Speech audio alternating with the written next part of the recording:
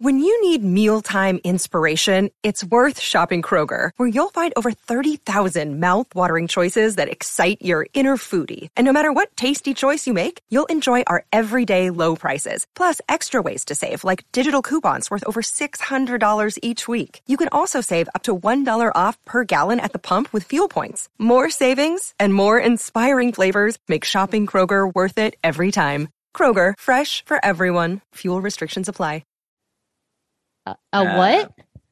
My mom worked at a Soft Surroundings for a while, which is like a nice like home decor store, for suburban, and they had this whole line of it's like plushy velvet pumpkins. Yeah. But with an actual pumpkin stem. So it's year-round pumpkins. Yeah, no, that definitely looks like something that would come from a suburban homes store. I got like 12 of them in this room.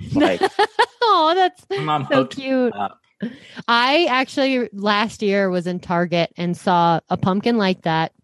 Because Target does a good job with their fall stuff, but they had these. They do a good job. They do a good job. They also do a good job with their seasonal snacks. They have really good autumn flavors and snacks. But I agree. I saw in their home decor, their autumn home decor, they had a plushy pumpkin like that. Pretty much the exact same thing, except the pumpkin was a very light pink, almost flesh tone. Oh. And then the stem of the pumpkin was it was short and it was a slightly darker flesh tone, and so it 100% looked like a boob. No. I was like, how did this either it was very intentional, by someone in the marketing for that object, and they were just it's going out, it's going to be hilarious, or someone just missed it completely. One of the someone two. Really dropped the ball with that, because it looked 100% like a boob. Like a boob. Look out, something is going to get you tonight. Let's talk about the thing that's going to get you tonight. Welcome to the Happy Harvest Horror Show.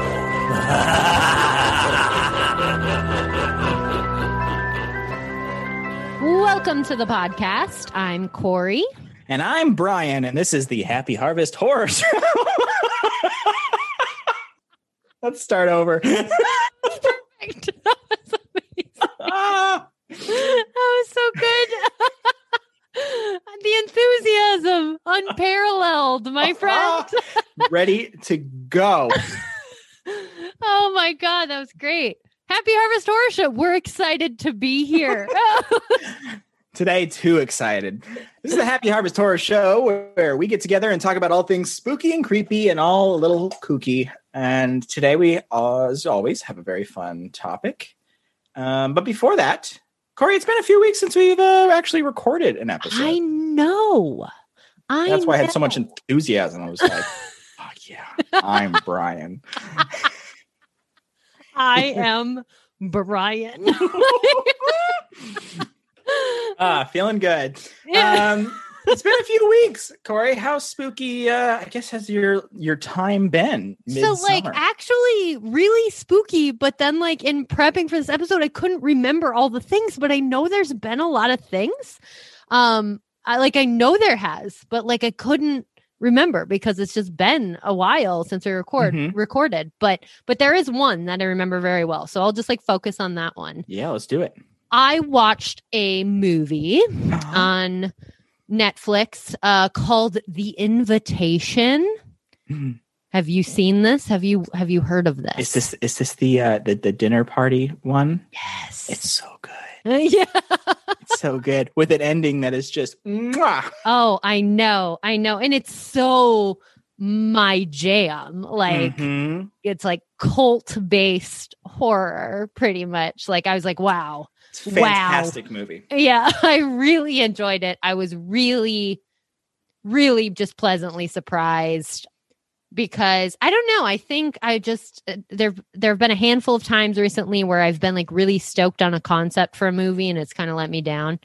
And this one I was nails just that landing. You know? Yeah, I was like, this is it. And as a self-proclaimed like cult expert, it's just very on the nose. Like I think it really embodies how cult-like thinking preys on people, how it takes a hold of people, and how it can very easily lend itself to tragedy in a very like, obviously it's a horror movie, so it's done in a very like the tragedy is big. The tragedy is big, but I liked it because at the end it's like that's not crazy to think that something like that could happen. And I love that it's set in LA.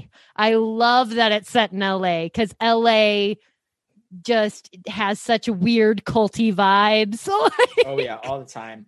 All the time. And the hills of LA, which lend to like, I won't spoil for anyone who hasn't seen it, but just leads to like one of the most like harrowing shots, it was so good. Recent memory. What a great movie. Yeah. Big fan. Yeah. And I like to like with it being in LA, I think it's really easy for anyone who has a, vested interest in cults to really quickly chart the connection to like the Manson murders. And then, like we're like, and then we're seeing this 21st century development of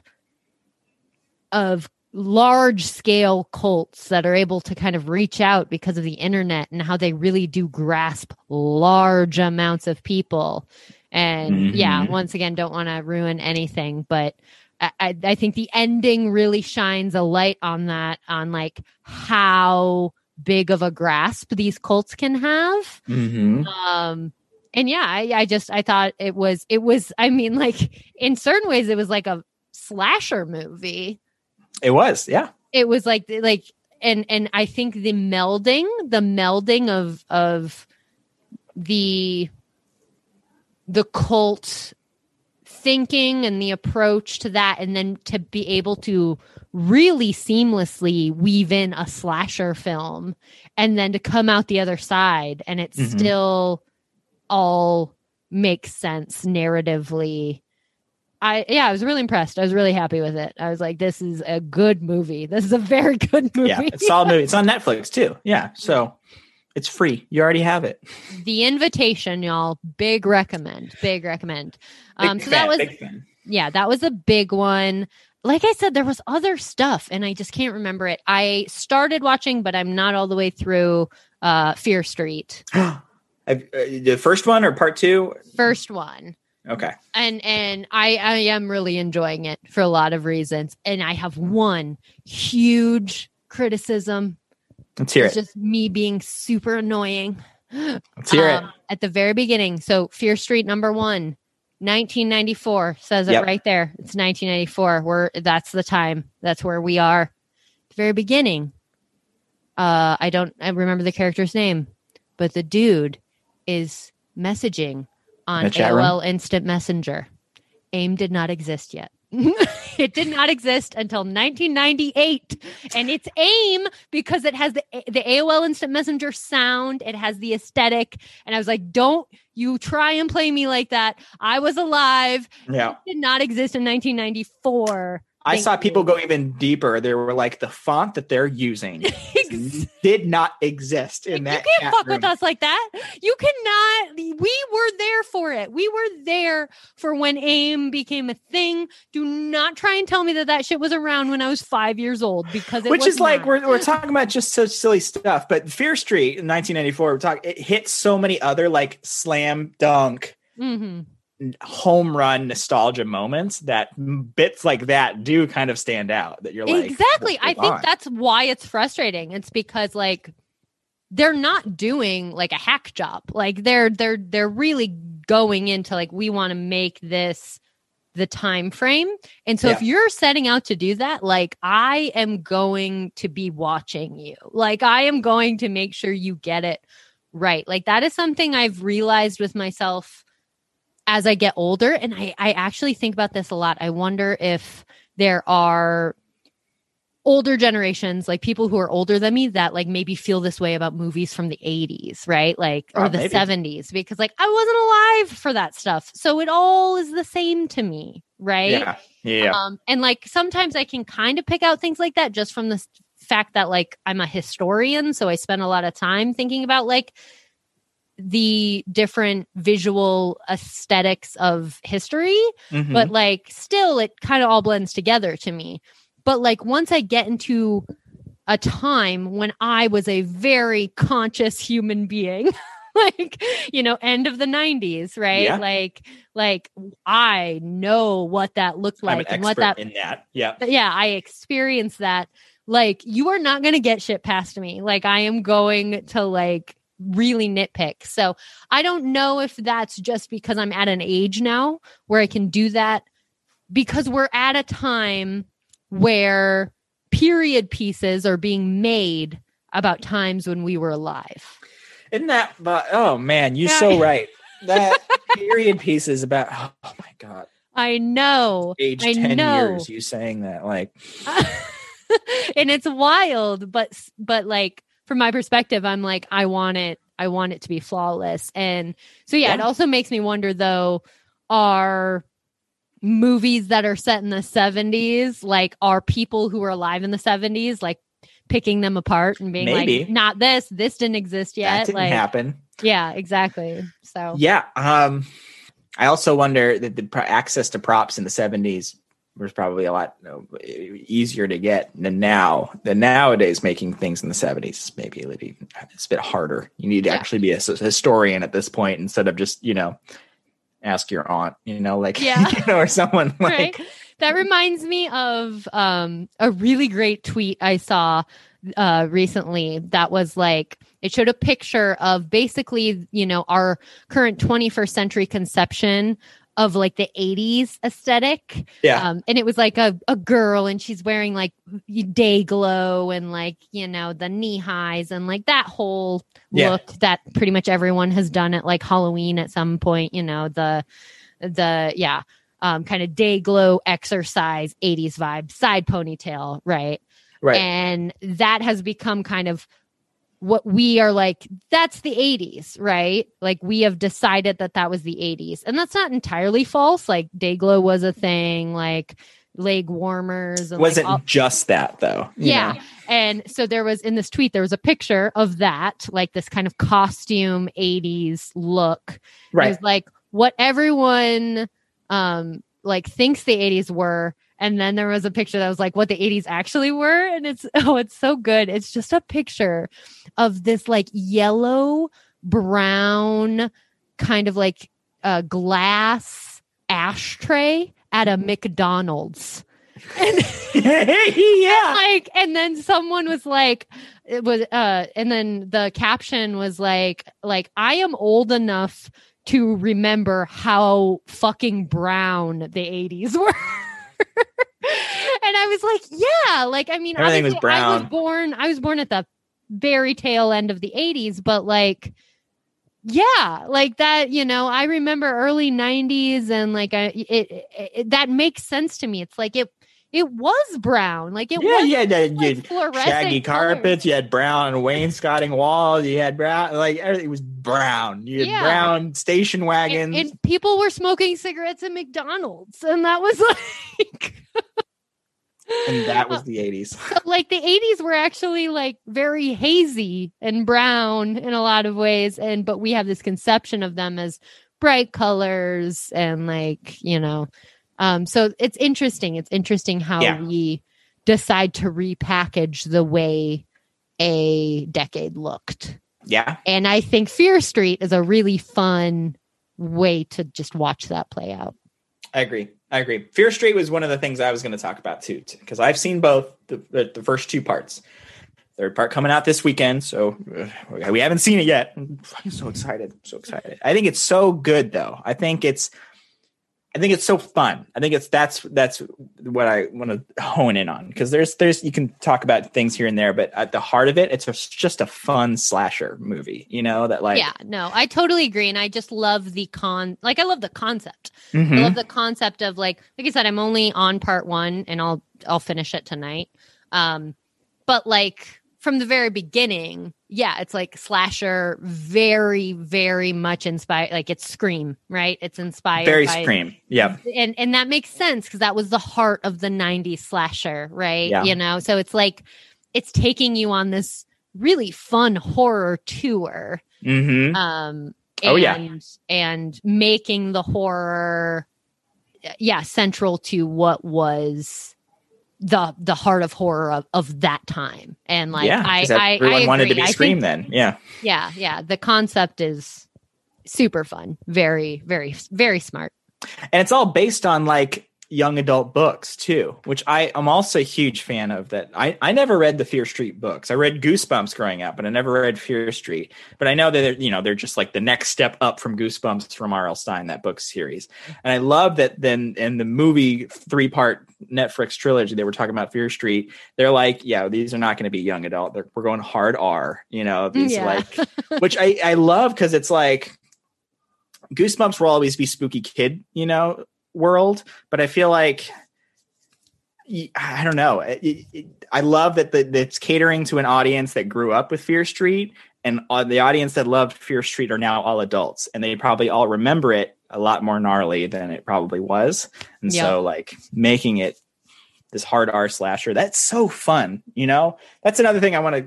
And that's smart. Like I've had this conversation before too. Like if you want to do anything that is like lineage or a reboot and we live in the land of reboots right now. We bring them up all the time. Yeah. I think for them to succeed, you always have to be catering to the audience of the original. Like you have to, and that doesn't mean that people outside of that audience won't enjoy it, but right.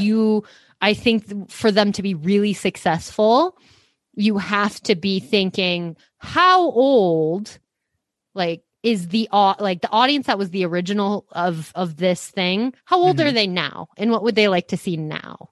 And when people do that in creating a reboot, that's when you get something really good, I think. Yeah, I think so. And I think it's really good. I think it's super fun. Part 2 is just like that. I mean, like part 1's 90s, part 2 is 78. So it's a very Friday the 13th camp horror, slasher.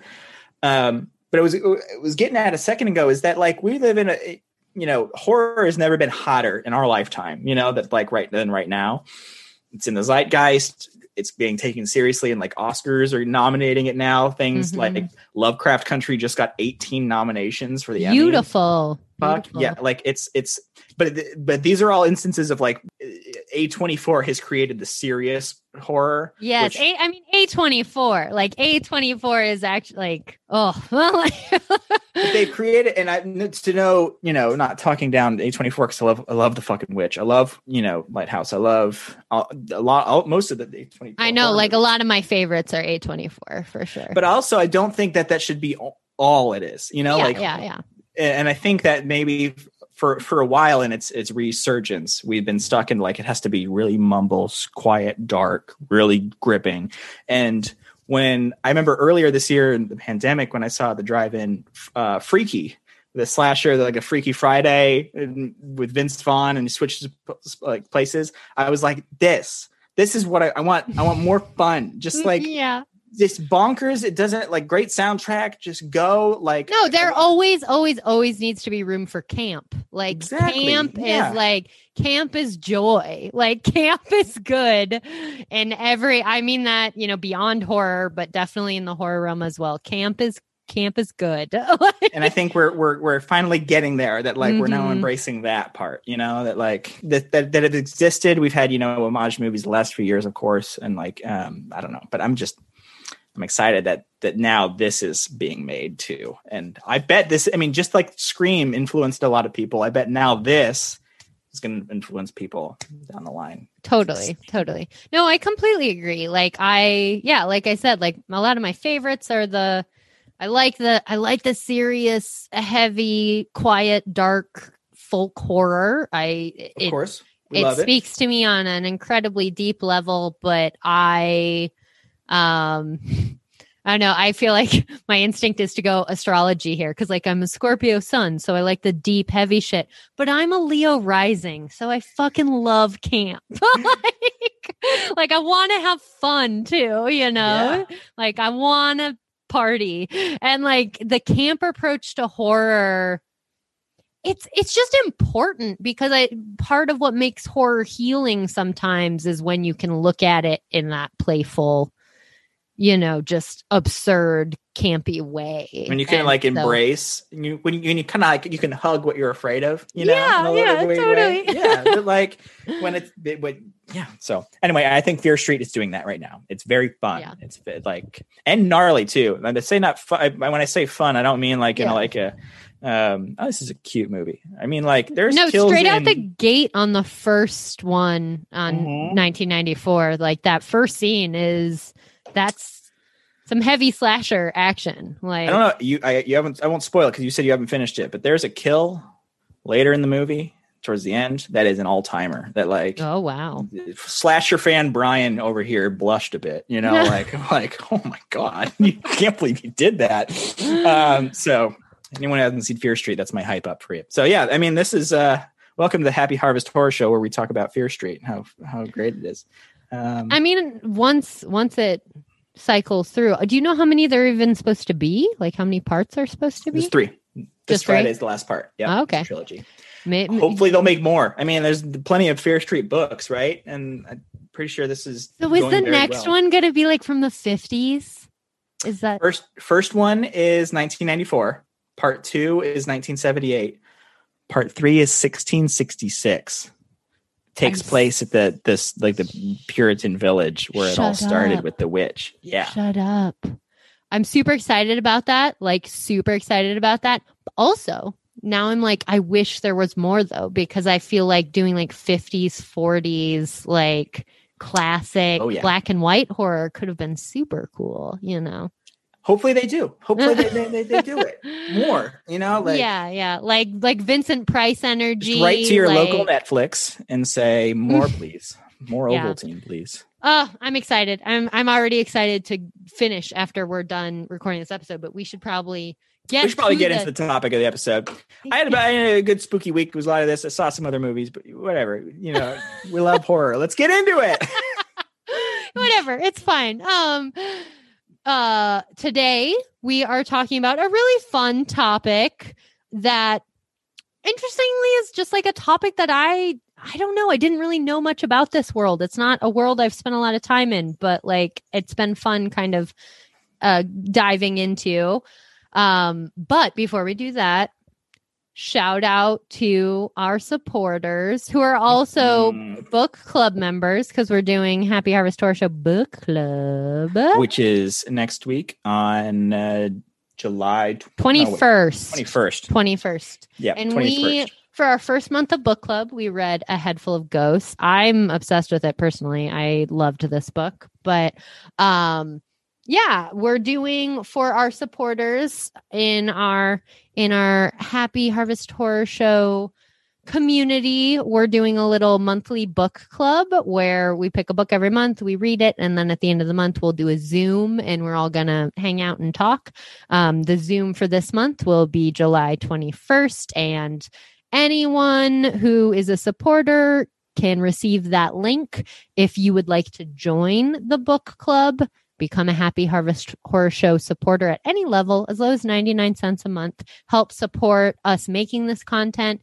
And then, just shoot us an email and be like, sign me up for the book club and we'll get you on the list.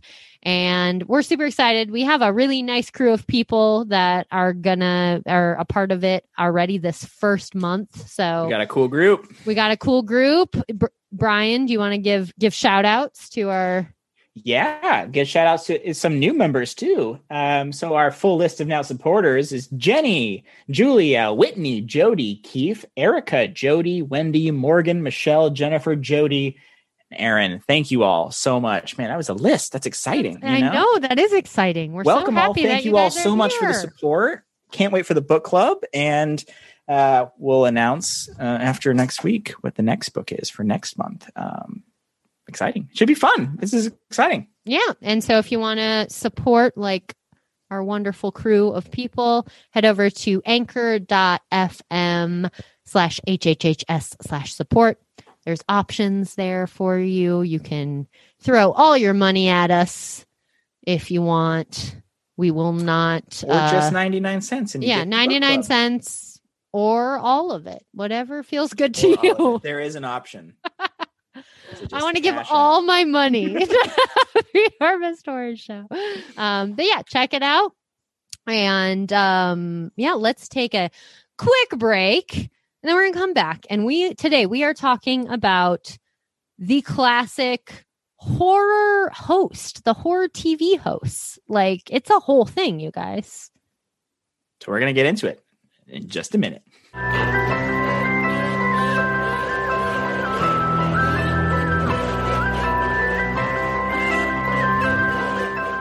We've returned.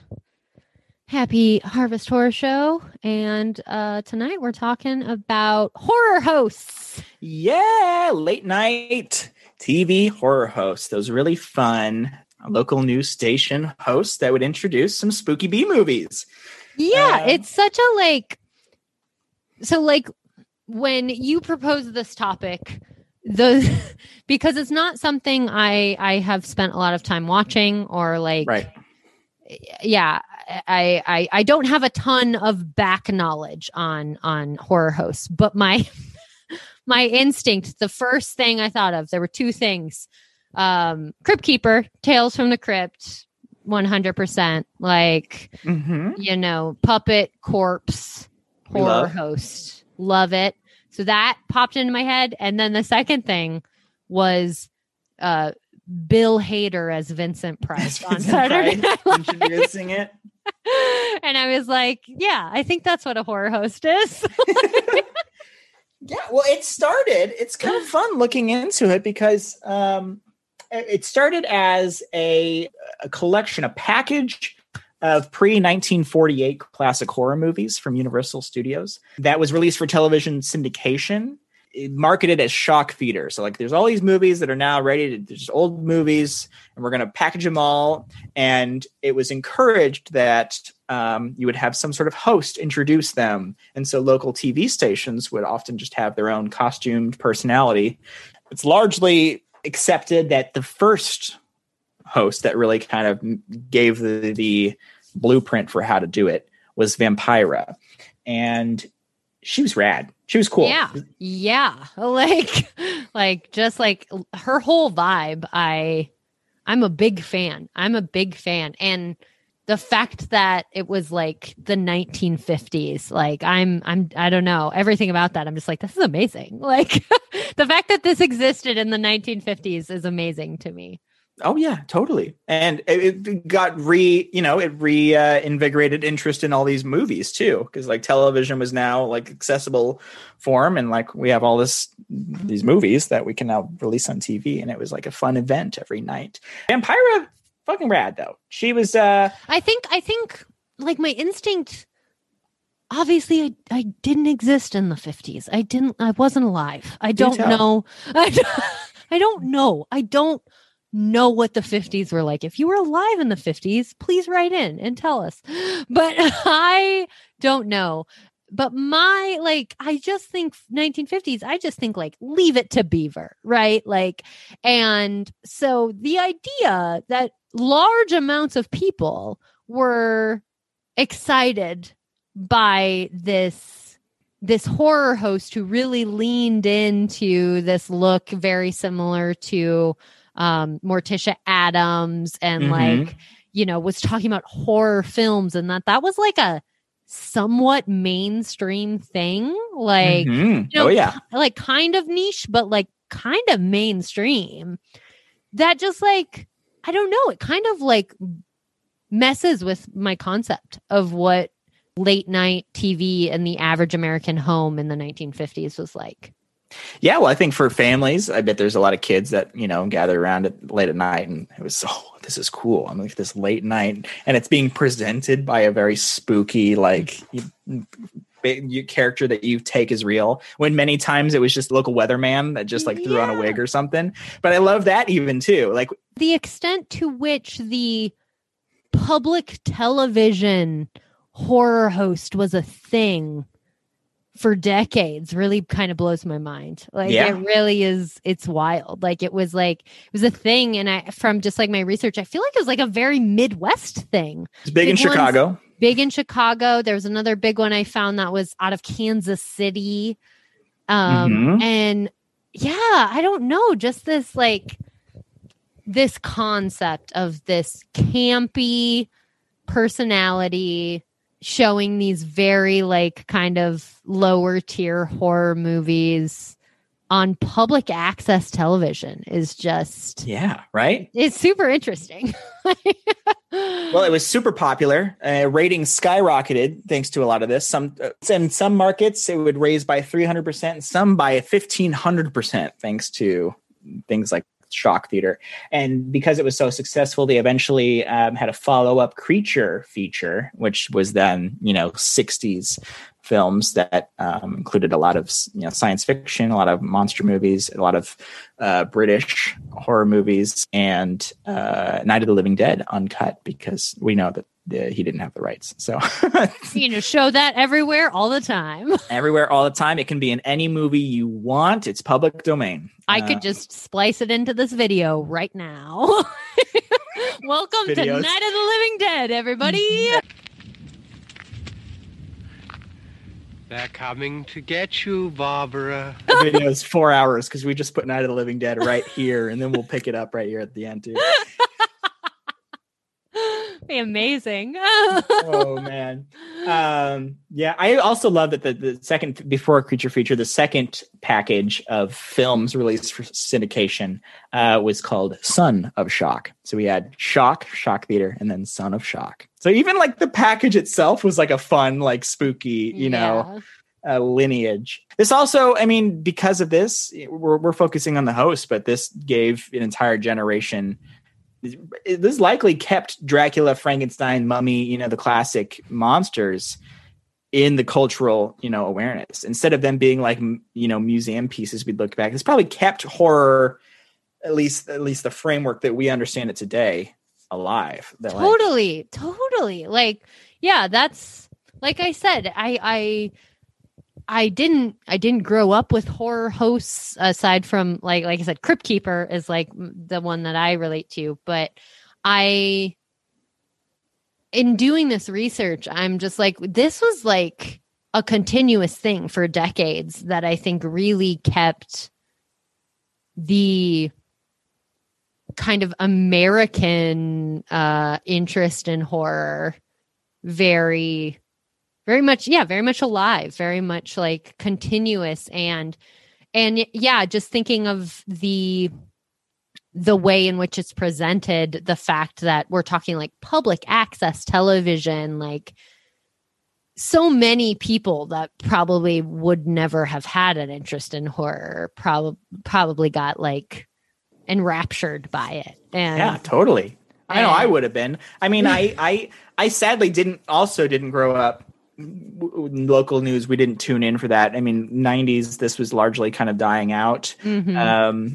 I feel like the 80s was like the last big heyday for the television horror host, because there was like a lot of them in the 80s. Totally. And then they also, they're still around. There's still some around today. We'll talk about the ones that are still hanging on, and they're rad. But I remember one guy that we'll talk about a little more later was Joe Bob Briggs, and he was on Monster Vision on TNT. So it wasn't even a cable access, like a local station. It was TNT.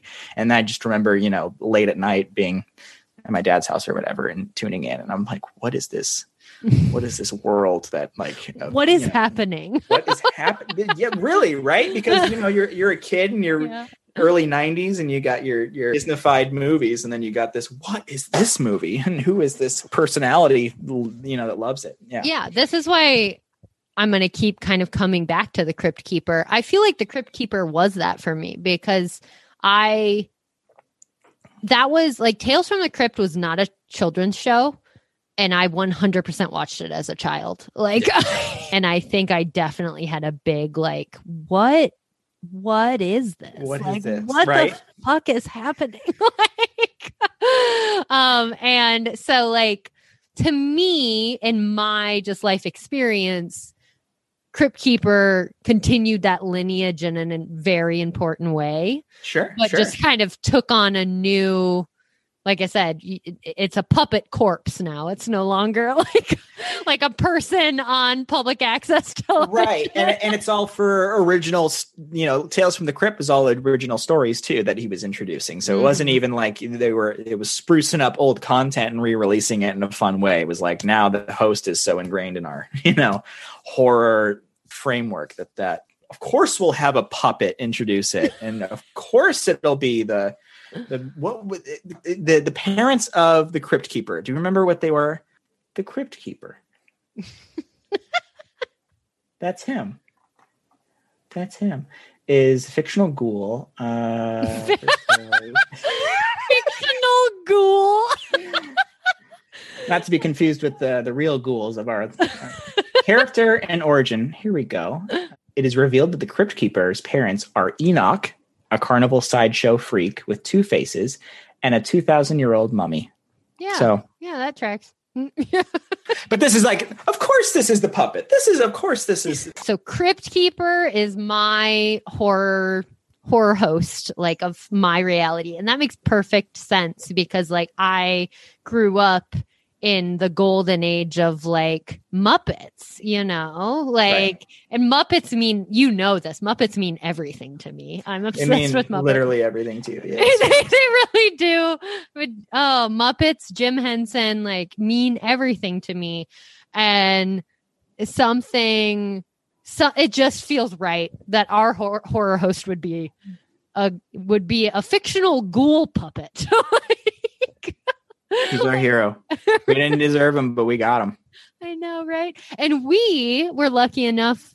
We went to Salem and we went to a panel where we got to see. I can't think the voice of of the Crypt Keeper. Yeah, the dude who voiced the Crypt Keeper, and he was really fun. He was really fun. Really cool. Yeah, it was really a fun cool. Panel too. They went through like the top 20 Tales from the Crypt moments, whatever, That show is banger, you guys. Tales from the Crypt is banger. It's such a good show. It is so good, and it is a criminal that we got HBO Max, and it's all HBO Go, HBO, all this. And Tales from the Crypt is this neglected gold mine. They have seasons and seasons of just gold, and they are not, re-releasing. I bet it's just a rights issue that is a nightmare, but like terrible. If you want to watch it. And I remember when we went to that panel, I wish I could remember his name. The dude who played the Crypt Keeper talked about how like that was at like when HBO was really becoming a thing, and how like Tales from the Crypt was actually like big in HBO being HBO. Oh, totally. And it was super formative for a lot of people's careers. We're getting into the weeds here of Tales from the Crypt, but like, yeah, that like, we need to do a future Tales from the Crypt episode. Like, we'll talk about it there. Yeah, we'll talk about it more later. Back to horror hosts that Tales from the Crypt. Yeah. I just wanted to give love to Crypt Keeper because that's my horror host. Like gonna tell my kids this was the horror host like situation. But yes, let's back it up. Let's go back to Vampira, yeah, and like because that story is fascinating. It is. Real name Mela Nurmi. Is that how you would pronounce that? I think it was Mila Nurmi. Yeah. Okay. Yeah. I'm so sorry that I don't have the correct.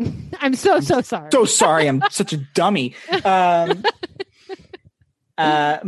the idea was formed partly inspired by Morticia Addams.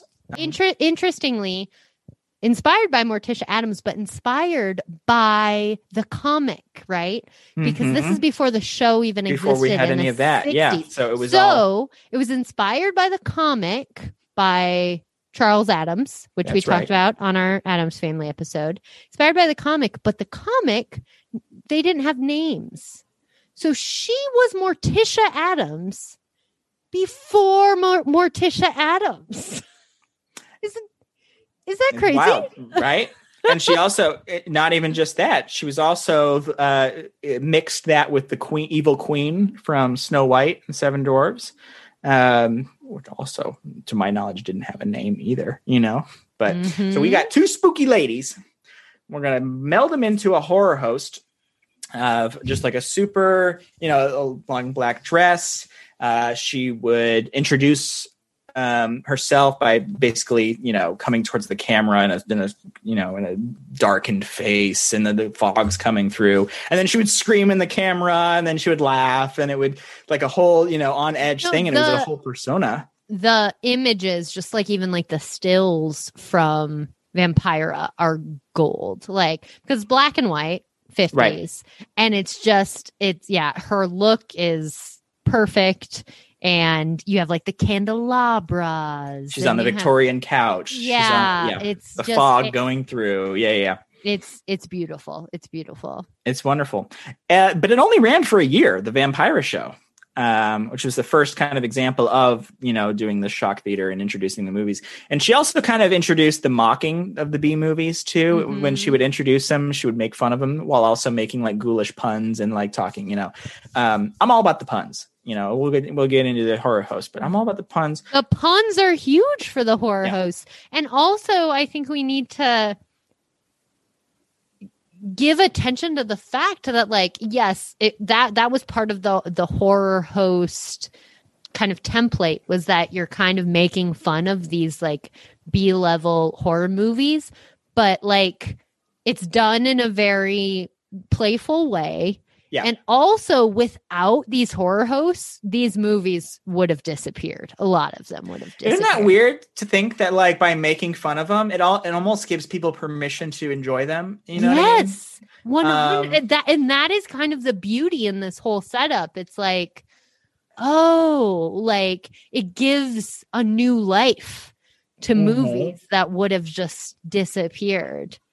And then they can continue on. And then, I totally agree. I find that super fascinating about the horror host concept. Like my instinct here is like Twilight, right? Like it makes sense to me to think of the cycle of Twilight, super huge. We all, like us teens, when Twilight hit, it was big. And then we went through a phase where it was like, I'm a hipster, Twilight's dumb, like I'm pushing, like fuck Twilight, like making fun of Twilight. And then it's like, now we're back around. Coming back. Like, Twilight. Yeah. And it's like, we let it live on by going through these cycles. And I think it's a really lovely representation of what was going on with these horror hosts. 100%. Yeah. I think we're definitely to the point now too, where we can now, it's okay to like things, like we're finally back, like we're kind of shedding this,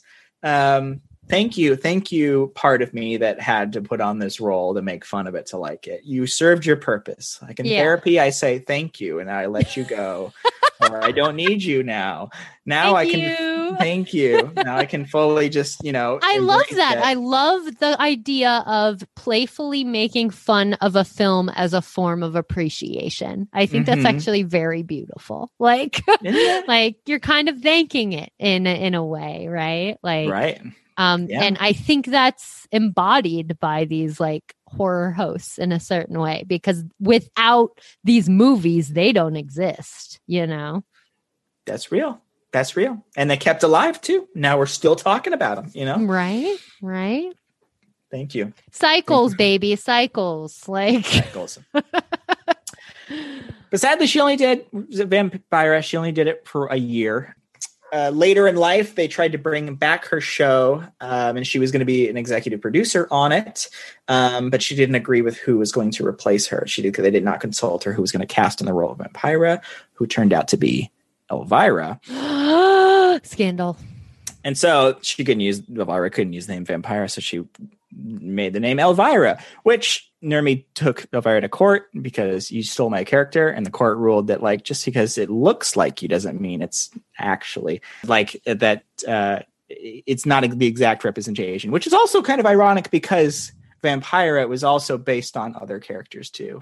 Yeah, I would agree with that ruling. I don't think Elvira and Vampira are the same thing. Like, I think they have different energies. They visually do look similar in a lot of ways, but I don't get the same vibe from them. So it's like, and that's a hard thing to determine, to what extent is it copying, a previous character. I do, before we move on to Elvira though, I want to mention about Vampira that it's basically been proven that the depiction of Maleficent in the film Sleeping Beauty, in the 1959 film, was based on Vampira. She was the model for it. Yeah. That's amazing. That's cool, right? That's so cool. So she was both Morticia Addams before Morticia Addams, and she was the model for Maleficent. Like, are you kidding me? And she got the idea also partly from another Disney princess movie with Snow White and the Evil Queen. So it just like, we love art just feeding on itself. I know, it's always beautiful. Hungry dragon. It makes me so fucking excited. Like, I love it. I love these interconnections. Yeah, that's so baller. That's so badass. That's so cool. Also, fun tidbit before we move on. I talked about the drama with Elvira, but she had a child with Orson Welles. Did you know? Hey. But that was when he was married to Rita Hayworth, so the child was given up for adoption. I don't know what happened to the child. Yeah, do we know the child? If the child is in our audience. Yeah, are you out there? Are you out there?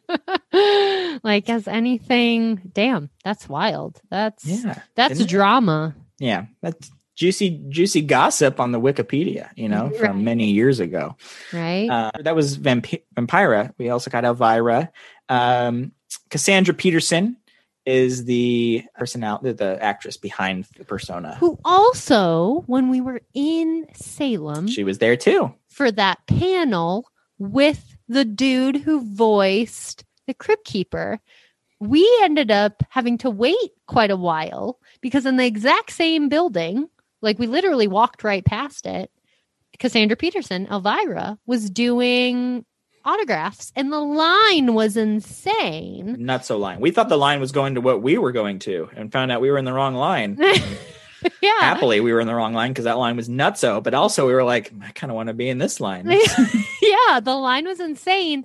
And so the panel had to wait because they were like, they knew a lot of people who bought tickets for the panel were waiting in line to get Elvira's autograph. So yeah, just layers here. Inception. Layers on layers on layers. That all happened in a hotel in Salem. Like, which makes sense, like, yeah, totally does. It sounds about right. What's your connection to Elvira? Do you have one? So when we were in Salem, like I knew who she was. Like I knew what the big deal was, but like once again, I haven't really like watched her or like watched her shows or anything, but like I knew who Elvira was. In doing research and kind of getting more into it, I understood the lineage from Vampira to Elvira, and I was like, okay, so this is more of like a modern day take. And then I watched some of her first show, the movie Macabre, which the first season's on Peacock. So if you want some real classic horror host energy, you can go to Peacock and watch the first season. And I was watching some of it, and my instant take was just like spooky bimbo energy, which is a big energy. Like right now the bimbo is back. Like bimbo energy is big right now. So I was like, this is powerful. Powerful. She's definitely playing it, as we said, has a similar look to Vampira. And is doing a similar thing. She's playing these old horror films and kind of making fun of them, making puns.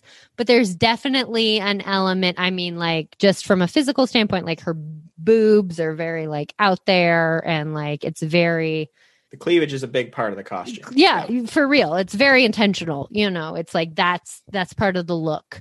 And her vibe is kind of bimbo-y, right? Is kind of like Very much, yeah. Making these silly jokes and like, yeah, which I think is such a fun duality, like the spooky heaviness of horror meets the campy bimbo silly energy. Like, exactly, it makes sense to me that it works. Like it's very smart. Yeah, all the innuendos, all the it's very much the puns and the innuendos kind of go hand in hand.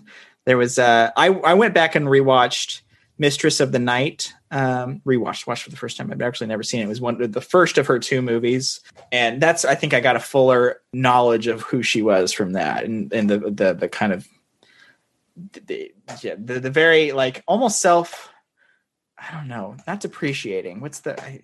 I guess there is a self-deprecation about her. You think so? Yeah, I do think so. But like an intentional one, like, right.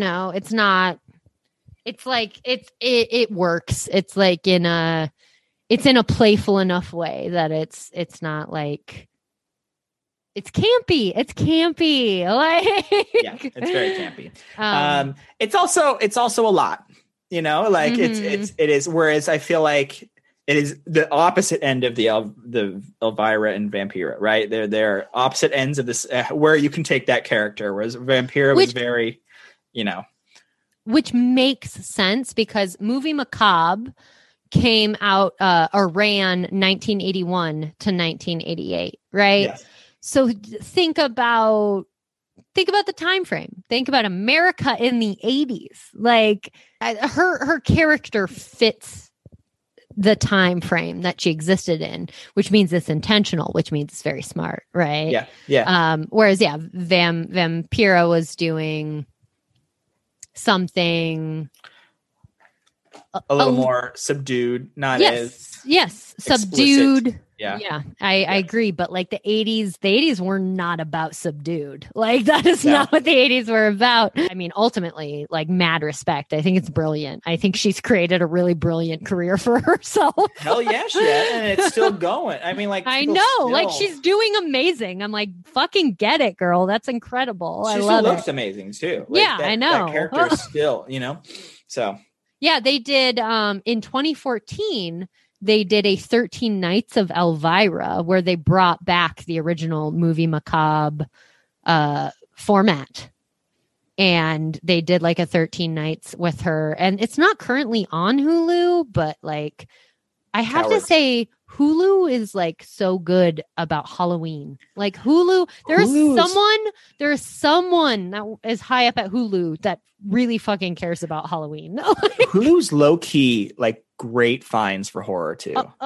They 100%. Got that IFC Midnight locked. They got a lot of lower budget movies that are great have made it to Hulu recently. And and don't sleep on Hulu with horror.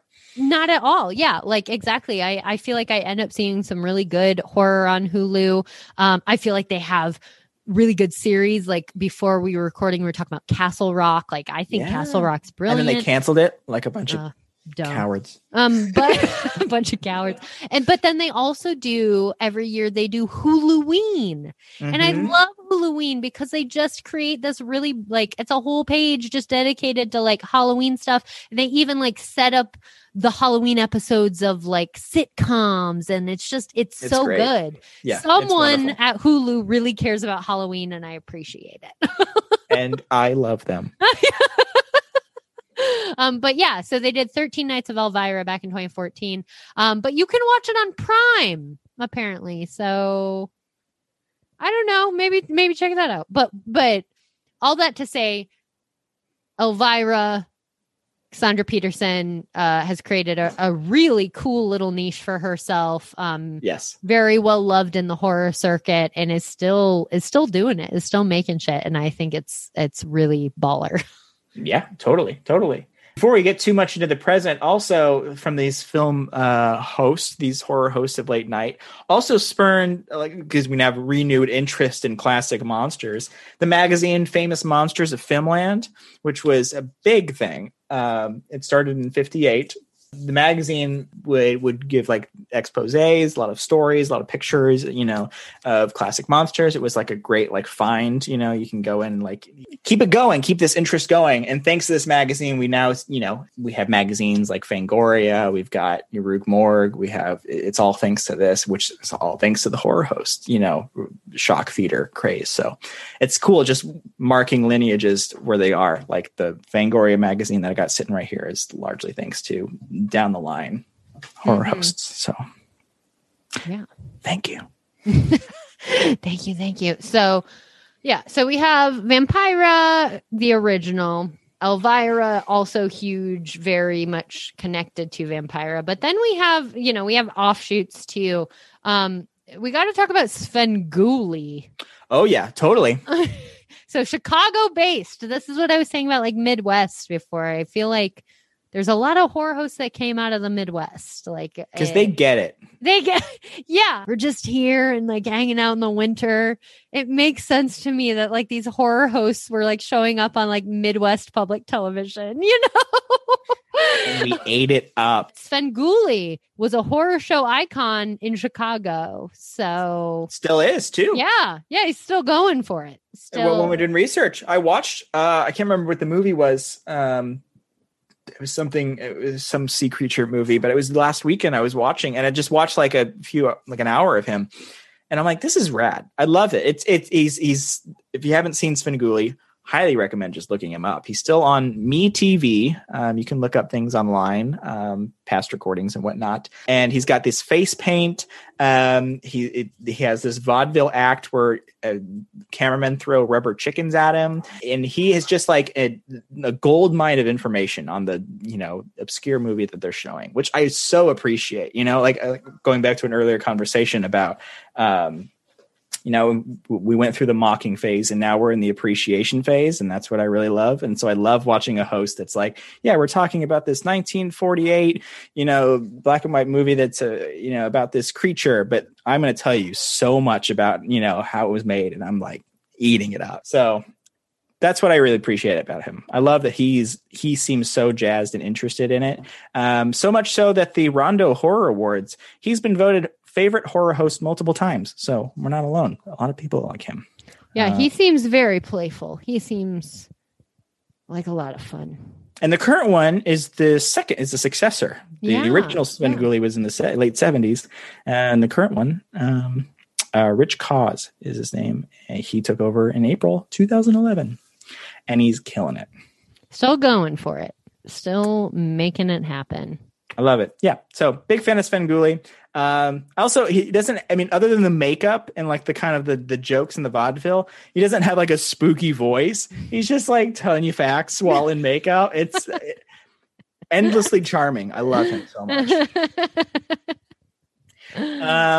There's also, it would not be the Happy Harvest Horror Show if I did not mention Shudder at least once. Yeah, truly. So here we go. Why aren't they paying us? I don't know. They probably have a good reason, but they haven't told me. They haven't. Everyone needs to contact Shudder and tell them to start paying us. We're going to get an email from Shudder and going, who are you? Why? And a couple years ago, in 2018, Shudder brought back. Let's rewind. I'll get to the Shudder. Let's rewind talk about Joe it. Bob. All right. That was my rewind sound. Whoop, whoop, whoop, whoop. Let's talk about Joe Bob. Whoop, whoop, whoop, whoop. Because he's another current, I would say, of the current horror hosts. He's probably maybe one of the, thanks to Shudder, he's one of the most recognized, is currently still doing it. He was a Dallas reporter. He would review movies under the pseudonym, the persona, Joe Bob Briggs. And his whole character was a redneck Texan that really loved drive-in movies, cult classic movies, Super cute. Yeah, and so in the movie channel had a show called Joe Bob's Drive-In Theater where he did just that. He would introduce, drive-in B movies and talk about them and under this whole redneck persona. It went on for a number of years until that was canceled. But then 4 months later, he went and this is like 1996. He joined Monster Vision. Like I told you, I saw as a kid, I would watch Joe Bob on Monster Vision, this, redneck comic talking about, science fiction late night movies. And I'm like, what is this world? What is happening? What is happening? That lasted only for a few years because by year 2000, the horror host, TNT was largely completely uninterested in horror at that point. They were like, all right, no more. So he got canceled. He was gone. Fast forward 18 years later, back to Shudder. Shudder did it was called The Last Drive-In with Joe Bob Briggs, where it was a 23-hour straight marathon of bringing him back, and he would introduce and he would have totals of like, in this movie you can have all these crazy things will happen. He gives a little review and he talks about it and it goes in, and instead of commercial breaks he'll just interject at certain times in the movie and kind of give his opinion, and like make a joke or something and then get back into the movie.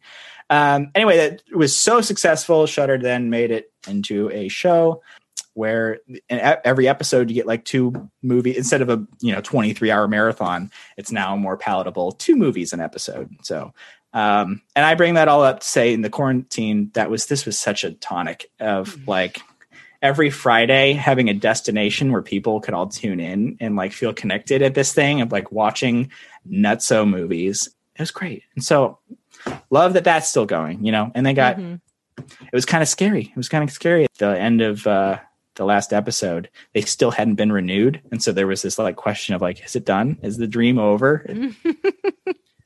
They got renewed. It's okay. Is the dream over? You can go back and watch them. All the episodes are there on Shudder TV. Shudder. This is a non-paid ad. So yeah, that is a modern day horror host that is still going, along with Svengoolie, along with Elvira's still doing, tours. She doesn't have a show anymore, but she's around. She's doing around stuff. She's pretty cool. Another one I found, and this was an 80s era, and I found a lot of just videos on YouTube that were like compilations, and this one was based out of Kansas City, and it was Crematia Mortem. And she was the host of a show called Creature Features on like Kansas City public television in the 80s. Very much Elvira, like 81 to 88. So the same time frame. And I was like, I just stumbled on it in researching on YouTube, and I was like transfixed. I was like, wow, like this is the first episode like video I saw. She comes out and like the whole set is very much the campy Halloween horror. She has that look, right? That like kind of spooky black hair, like kind of vibe.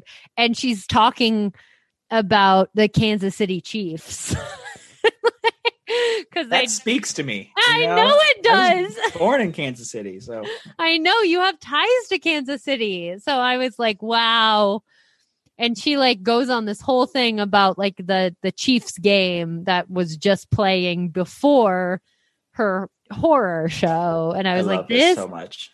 This I love it. Is saying a lot. Like this is like there's a lot going on here, and I was very excited by it. But yeah, super campy, super silly, lots of puns. There was another video of her where she did like silly horoscopes.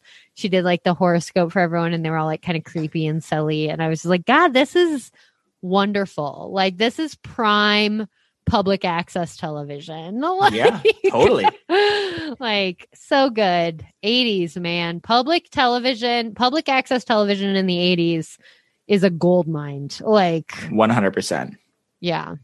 But so that was, and that was just one I found. Like we've kind of been talking about, like there are a lot. Like it was a common thing for a while, for like you said, for like these public access stations to literally pull the weatherman and for him to like do like a horror segment, which is Right. crazy. Like like so wild that was a thing. It's so funny because maybe a lot of those weathermen really did hate the horror movies, and so they were genuinely making fun of him. But jokes on them, they kept him alive by doing it. Right? Yeah. So I mean, there's so many, and I'm sorry if your local horror host did not make our talk list today. Let us know though. Hit us up and if you have a horror host that like means a lot to you, would love to hear about it because there's so and so doing many. this research, I was really both shocked and excited by how ubiquitous of a thing this is at large. The horror host concept just really took hold for several decades. And in some way, I mean, it's not always horror. It's more cult B movies, but Mystery Science Theater 3000 is a bit of a knockoff of this too. Knockoff.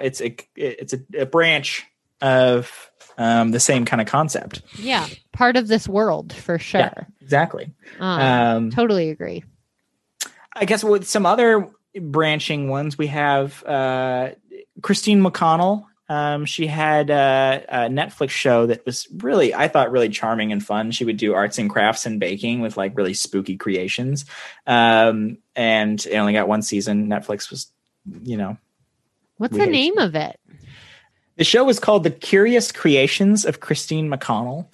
And she, I bring this one up because she's not, a host in introducing movies, but she is very much a personality. She's very, she looks like a Stepford Wives, mom, but she's making like really spooky creations and there's puppets. It's almost like a spooky Mr. Rogers in a way, like the show. I love that. I loved it. And I wish the show got, more love because we were a big fan of it. But if you want like a fun, spooky arts and crafts show, check out this show on Netflix, or just look at her web show because she's still going. She's just kind of like an expert in so many different things, upholstery and like crafts and like so many different ways. But that's like another like variation of like the spooky host personality, I think. Yeah, I think so. That's kind of like, and that's honestly where I wanted to, I guess, kind of, finish up this conversation is like in thinking about the contemporary development of this. Like I did find in my research, I found some like internet horror hosts that seem to be doing the thing, like seem to be like stepping into that same campy, silly, like we're talking about a horror movie kind of vibe with the set that's all spooky and I found a couple of them. One was Blair Bathory, who does a series called Fear House, and I Googled her and I found her Instagram and stuff. Like she does a lot of just spooky culture stuff for sure. But the only place I could actually find the show was on Facebook. I don't know if it exists other places, but I was able to find it on Facebook. And she does like spooky film too, like short films. But on Facebook, she does a series that is very much the classic horror host kind of vibe. Sure. Like, yeah, it's campy and it's kind of like silly and awkward at times, but like in the exact same way that like Elvira is, so like I feel like it's very intentional, and so she's clearly trying to keep that alive, and she has a pretty solid following. And I found this really random one that was definitely doing the same thing on YouTube. This creator Sally the Zombie Cheerleader, just doing YouTube. That. I know, right? Like I was like, fuck, I love the internet. I watched one of her videos and it was very much the horror host vibe. Yeah. That same thing. And I was like, those are the two I was able to find that I felt still really fit in that lineage and a very clear, like we are using this template. Yeah. However, I could be wrong. Like I said, this isn't like necessarily my wheelhouse. So if you're more of a horror host person and you have information, please let us know. But I couldn't really find much in terms of contemporary. There's obviously tons of creators out there who are doing spooky things and are doing things related to horror. Like that list is never ending. But I couldn't find a lot in the internet space that was really mimicking the horror host style. I think nowadays the Joe Bob Last Drive-In on Shudder is maybe the premier best, maybe last example of that. I do think I think we're seeing maybe the starts of a different, like, it's not explicitly host of, packaged up horror movies and introducing them. But I mean, we have new mediums now of live entertainment, right? So like, Twitch.tv, it's live playing, not just video games, but also in real life content. You can check us out, Happy Harvest, Twitch.tv. We're on Tuesdays and Thursdays. But it's super fun, you guys. I show up for a lot of them, and they're I don't even like video games, and I have fun. So, but I mean, it's what we're kind of talking about, right? It's a personality that's there commentating on what is happening in the game. And I know, like in the horror game space, it's really big on Twitch because it's fun to watch them react and get scared and whatnot. But there's also, especially in the game Dead by Daylight, which is kind of like a multiplayer game that's so popular, and it's kind of like a greatest hits of horror franchises in this game of like hide and seek. It's really fun. But in the drag community, it's very big, where people will dress up in drag and stream and play, I've watched a number of them, and it's like, wow, this is something new. It's like in a way that I'm sure kids sitting around the TV in the late 50s maybe are going, who is this and what are these movies? Yeah. I'm now seeing a full drag persona, personality commentating and playing and screaming and watching like this horror game that's happening behind them. And that makes perfect sense. Like that ties in perfectly because like the drag community is 100% responsible for camp, right? Mm-hmm. Like the drag community created camp. They are who deserve all the credit for camp, like literally. And campy horror is such a thing. So it makes sense that all of these are connected. Yeah. And it's exciting. It's exciting that it's happening in new different ways. Totally. And so, yeah, I guess I have like, a handful of little like big questions about just this whole concept. Right. Like connect, like dealing with that. Like one, why were horror hosts such a big thing in like the mid 20th century? Yeah. And why have they kind of faded out? But then also, what does the contemporary horror host look like? Like, because I feel like you're totally right. We have all these new avenues. Like, to some degree, I think what we're doing can be a version of the contemporary horror host, right? It's different. Sure.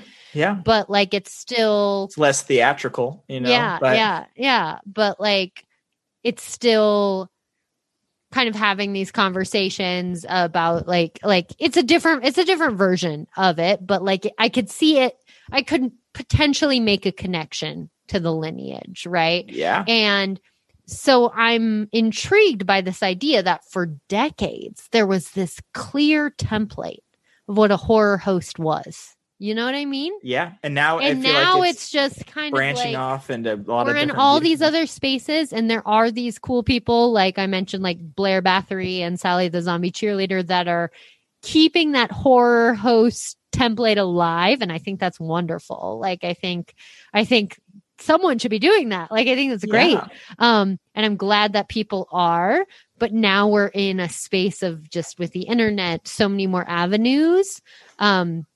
That it doesn't feel like that doesn't really exist even in, I mean, I don't have cable TV anymore, but like I know for a fact that people with cable TV aren't like sitting around and watching horror hosts. No, night, largely that example probably does not exist anymore. Exactly. And so like, So that there's a question about like how it was so mainstream and now it's in the internet age moved into niche communities, and what is the contemporary horror host? And then additionally, my last question was, this is a big one, has the horror host been overtaken by the true crime craze?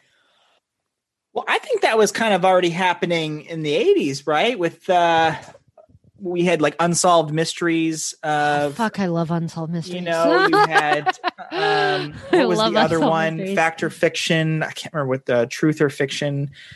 I can't remember, but if I'm getting I'm definitely getting the name wrong. But they're the sort of, you know, we're going to bring you spooky true crime, you know, stories, and that was kind of taken over. Yeah, but I don't know. I don't know why it died out. I think it's finally coming back in a way. I think in a lot for the late 90s, early 2000s, horror was just having a bummer time. You know, it was slowly fading out.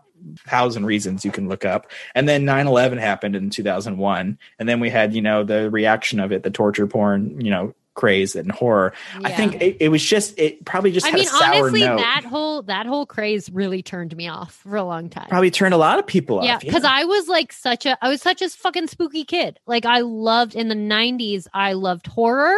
I loved spooky shit. I loved the 90s horror stuff. And I really, in the early 2000s, when we shifted into, the torture porn, I was like, I don't like this. Like, fuck this. Like, and I stepped completely away from it because I really did not enjoy it. Sure. And that's also why I think I have such a deep love for A24, because I think it brought me back.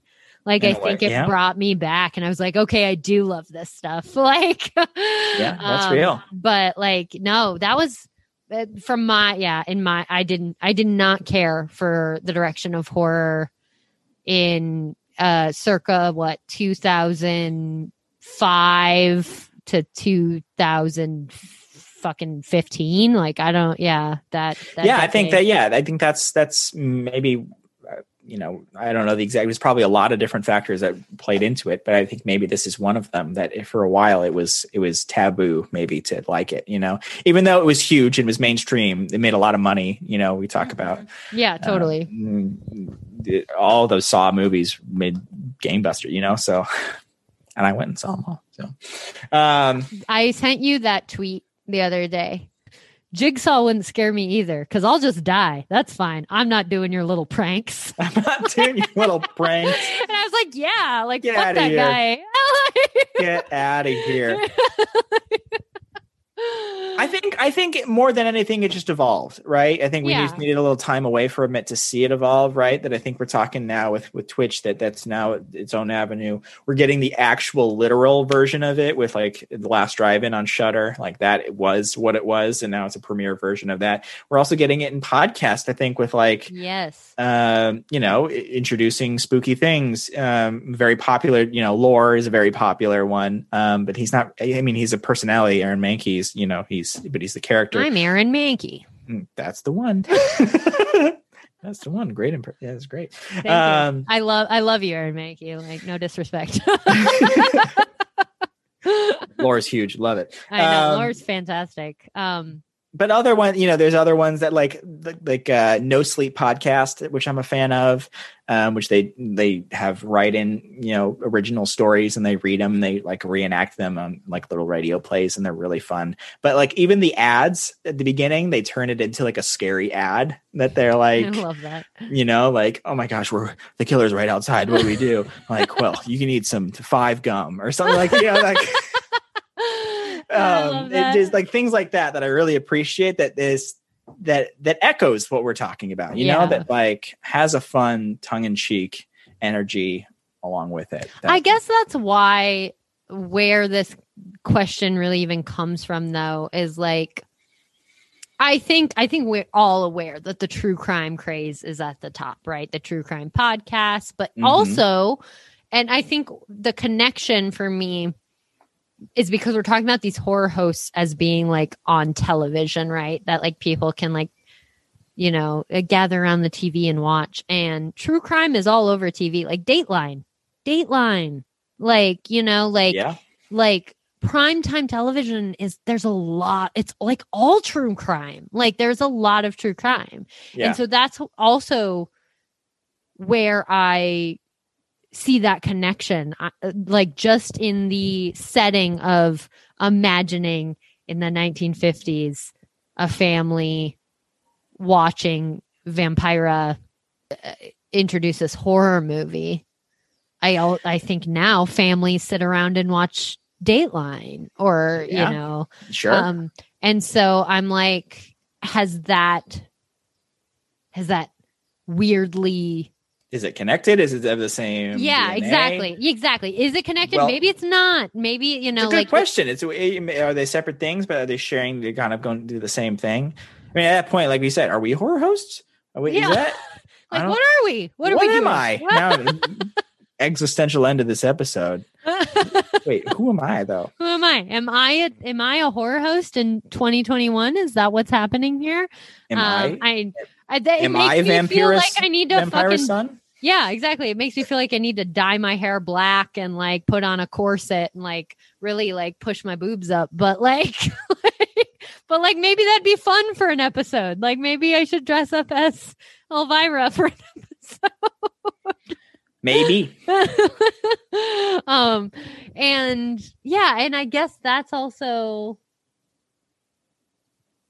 part of it too, because the horror host from the 1950s all the way through the 1980s and even, you know, into like the 90s and stuff, part of it was this very like creating this very like spooky, campy set, right? Mm-hmm. And like, and we talk about this, like I'm surrounded by plants and I'm just like living in my house, but like I want to talk about these things, right? So it's like there's, in the content, at least we're making, there's this kind of transition to the way that it's being presented or to the variations in the way that's being presented. Because like I said, there are people out there that I think are really emulating the classic horror host. And I think that's great. I think that's a wonderful thing. And then I think there are lots of different people that are kind of taking different approaches to examining horror and expressing their enjoyment and love for horror in a fun way. So it's like, so it's like, I guess ultimately it's just like, it seems to me that there was a very clear template for what a horror host was. And a horror host was there to create an entire environment of like spooky energy and like in a fun, campy, kind of silly way, show a horror film and like share that. Yeah. And now we're moving into a space because of the internet, because of Twitch, because of all of these different avenues where you have people expressing their love for horror in a lot of different ways. That there's no template anymore. Exactly. There's no template. I think that's anymore. the answer to your question, is that the template is kind of thrown out the window. And yeah. Totally. But even though the template's thrown out the window, it's still part of the lineage, I think. Yeah. You know? There's still a knowledge that what came before. Yeah. Yeah. You know what I'm trying to say? Does that make sense? I don't know. Listeners, if you know what we're trying to say, just you can write us in at happyharvesthorrorshow@gmail.com. I feel like this episode ended up being really self-reflective. Yeah, self-reflective, introspective, self-aware. In terms of like what is a horror host, and do we fall into this lineage? But would love to hear any of your thoughts, and would definitely love to hear if you have like a favorite horror host. We would love to hear about them because they're all such characters. And we love them. Yeah, we love them. happyharvesthorrorshow@gmail.com. Like I said, I stand Crypt Keeper and also Bill Hader as Vincent Price. That's like my That's real. that's the energy. That's the energy I want in my life. Is like not even Vincent Price, Bill Hader as Vincent Price. Is like that. Which I think Vincent Price was a host for a minute. you know? Yeah. He did shit. He did like horror hosting. Vincent Price did a few things. Yeah. In the spooky, field. Yeah. He did a lot. We'll do a Vincent Price episode 100%. There's no way. Like we can't not talk about it. I have things to say about Vincent Price. I have feelings. Uh-oh. Well, stay tuned. But thank you for listening to our episode about horror hosts. This is a really fun topic, and we'd just like to know your thoughts on the nature of horror and expressing love for horror, and in the relationship between horror and camp. I think that is huge. And fun conversation. Thank you for being here. We really love you all. Yeah. Hope to see you next time. We're going into this spooky season. It's basically Halloween, everybody. It's happening. We're like gearing, like I feel it. Like I Halloween. literally was in the bathtub today and like a chill breeze came in through the window and I was like, hello, autumn. Like, Hello, Autumn. it was like a moment of like, it's coming. You are welcome here. Come into my home.